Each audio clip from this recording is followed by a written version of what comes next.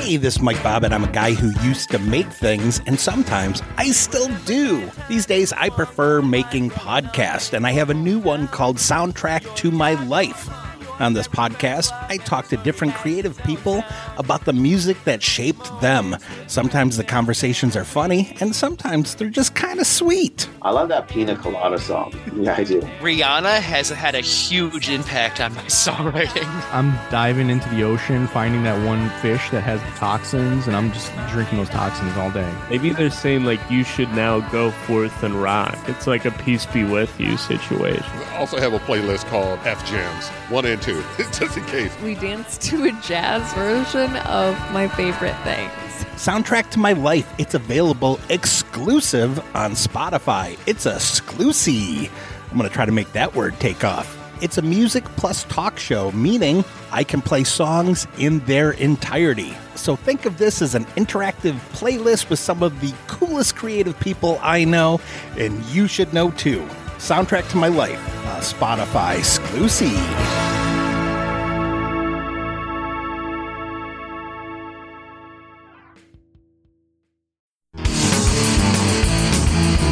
Hi, I'm Mike Bobbitt. I am a lot of things. I'm a comedian, I'm a podcaster, I'm a writer, an actor, and a storyteller. But most of all, I'm a dad now. Movies were an important part of my childhood, and I'm hoping they'll be an important part of my kids' childhood too. So through this podcast, I talk to my friends about movies that were important to them when they grew up, and I also talk to my friends who are parents about their experiences introducing their own kids to movies. This is Movies for Kids. Sometimes I wonder if I'll ever grow up.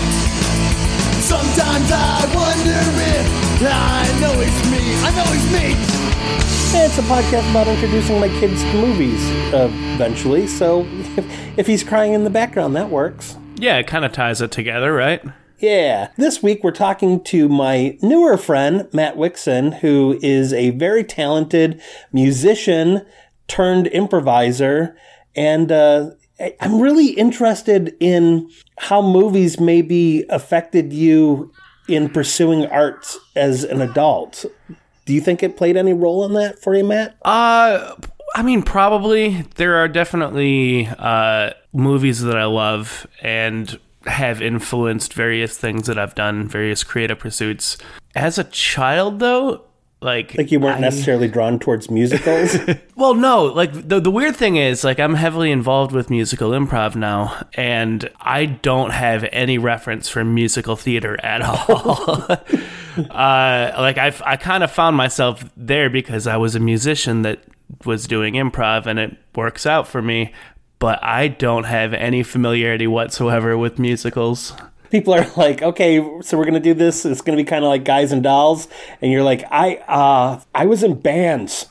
Yeah, like that. I mean, we legitimately been conversations I've had with people, or like somebody, like the entire cast of a musical improv troupe will start singing a song they all know, and there's harmonies, and people know how to do these certain little like back and forths, and they just intuitively pick up all these different characters, and I'm just sitting there wondering what the hell's going on. I'm very much an outsider as far as familiarity and appreciation of musical theater among my fellow musical improvisers. But not even like musical adaptations, like Jesus Christ Superstar and Fiddler on the Roof were parts of my childhood, and not so much in the Wixon household? No, it was never really a thing. I mean, like, we had the Disney movies, which are borderline musicals, some of them, like The Lion King was like a big part of my childhood. It bums me out, though, too, because music was such a part of my childhood, and I have no musical ability, and now I'm kind of feeling like you robbed me personally, because you are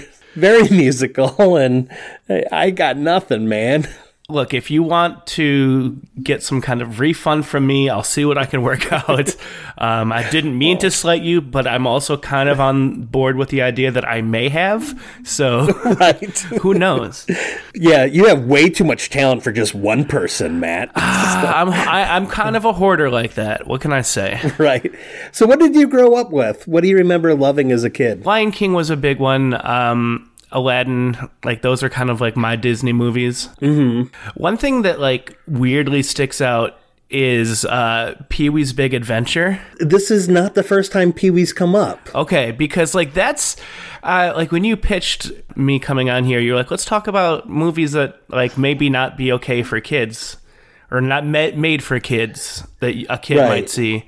And like that came to mind. Like that's not something that should be shown to children, I don't think. Really? You don't think so? I don't like it's still kind of like I don't know how I watched it as often as I did, because I like when I was, single digits, I could quote that movie inside and out. And like that's like in retrospect, like having watched it as an adult as well, like that's a kind of terrifying movie. My brother and I are very, very opposite, where he is a diesel mechanic and has no interest in being in the spotlight at all. But when we were kids, I would make him memorize scenes from Pee-wee's Big Adventure as well as sketches from Saturday Night Live. Okay. And then we would perform them on the sidewalk in front of our house for the neighborhood kids. So I still have, as vivid as the movie, I still have memories of me and my brother standing outside going, "Hello, Pee-wee. Hello, Francis." Did you have any older siblings? Or were your parents like, yeah, let's show you Pee-wee's Big Adventure? No, so like I'm the oldest of 3 boys. Okay. And so like my younger brothers probably also got the same, like, well, I know that the one that's closer in age to me, the middle one, we definitely watched Pee-wee's Big Adventure together, and I don't know how my parents came to that, because the weird thing is, like, my parents were also kind of overprotective of me and, like, what I could watch. Like, I don't think I saw an R-rated movie until I was almost 17. Oh, wow. Like, yeah, like, that's, like, we would get, like, punk records that had, like, the parental advisory part removed, like the sanitized versions or whatever. Like it was, if anything, like I think the protection from things kind of made me overdo it when I first found out I could create stuff of my own. Yeah.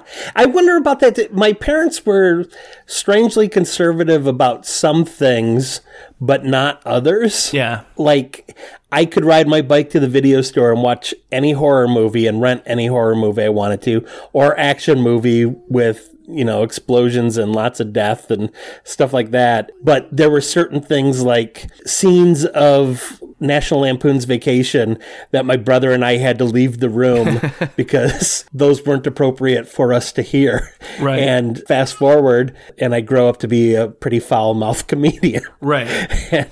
But a pacifist. So, well, I mean, yeah. Maybe being subjected to all that violence, but none of the dirty talk affected me rightly.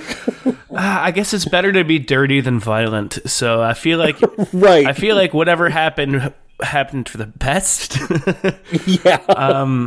Although speaking of like times you should have left the room sort of thing, I do remember, and I don't remember how old I was because it wasn't right when it came out, but somehow I ended up watching There's Something About Mary with my parents. Okay. And so like I don't know, a young adult, probably like it's 18 maybe. I'm gonna feel bad about even saying this story. So there's a scene where the infamous scene in the movie. Right, yeah, very famous scene. Uh-huh. And I'm sitting there watching this scene with my parents, and my mom goes, "What is he looking for?" Oh no. And I wanted to just die, and I don't know how they had 3 children. And so like one thing, like I feel like There's Something About Mary's totally fine for a young person, but not with the parents in the room. No, I know. There are some things where, because we take care of my mom now, she lives with us, and there are some things where I am a little uncomfortable watching with her, where I'm like, oh, I did not realize this was as sexy as it was. Right. And which I imagine is just going to make my son very uncomfortable too. Because I think Allison and I are probably going to end up being a little too liberal with what we show him. Yeah. And so. I don't know. I'm not a psychologist, obviously. That's not one of the many, many talents I possess. Neither is modesty. Nope. Like I feel like it's probably not that bad for a kid to watch like not adult movies, but like movies for adults. Yeah. I do believe in Pee-wee. When we talked about this before, I think there's something about camp culture that teaches kids to embrace their differentness.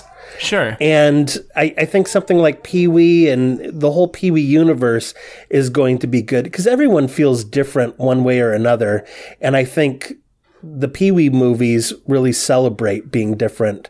So what do you think we should introduce them to that might not be on our radar right now? I mean, the first ones that come to my mind are like kids movies, so I don't know if that's worth it. Well, you and I are at least 10 years apart, so there may be a kids movie that I don't know. Well, so like I think A Shark's Tale is a criminally underrated animated film for children. I have never seen it. I am vaguely aware of it, of like the poster, but I think that would be perfect. My wife is way into sharks. Oh, so. That sounds perfect then, yeah. Zootopia is also excellent. Yeah, it is, isn't it? Actually, along the lines of I feel like Zootopia and the Lego Movie are ideal for indoctrinating children into the ways of the terrible world around us. Yeah. I don't know if kids will get the messaging when they're young, but like those are the movies that should be indoctrinating children, I think. Awesome. Thank you so much, Matt. I'm glad that we're friends now, and I feel like every chance that you and I get to talk to each other, I learn more and more about you, and I just like what I learn more and more each time. And I'm really looking forward to the fact that we're at the start of what I hope is going to be a really long and super cool friendship, and I can't wait until we can collaborate on more things together, too. That is a very nice sentiment. And it makes me uncomfortable that it was so nice and genuine. But I feel the same way, and I'm happy to be your friend as well. And I hope we... Oh, I'm glad that you said that you feel the same way. Otherwise, that was just a hanging sentiment there, where you're like, hey, that's really nice of you to say. Oh, yeah, right, cool, bye. man.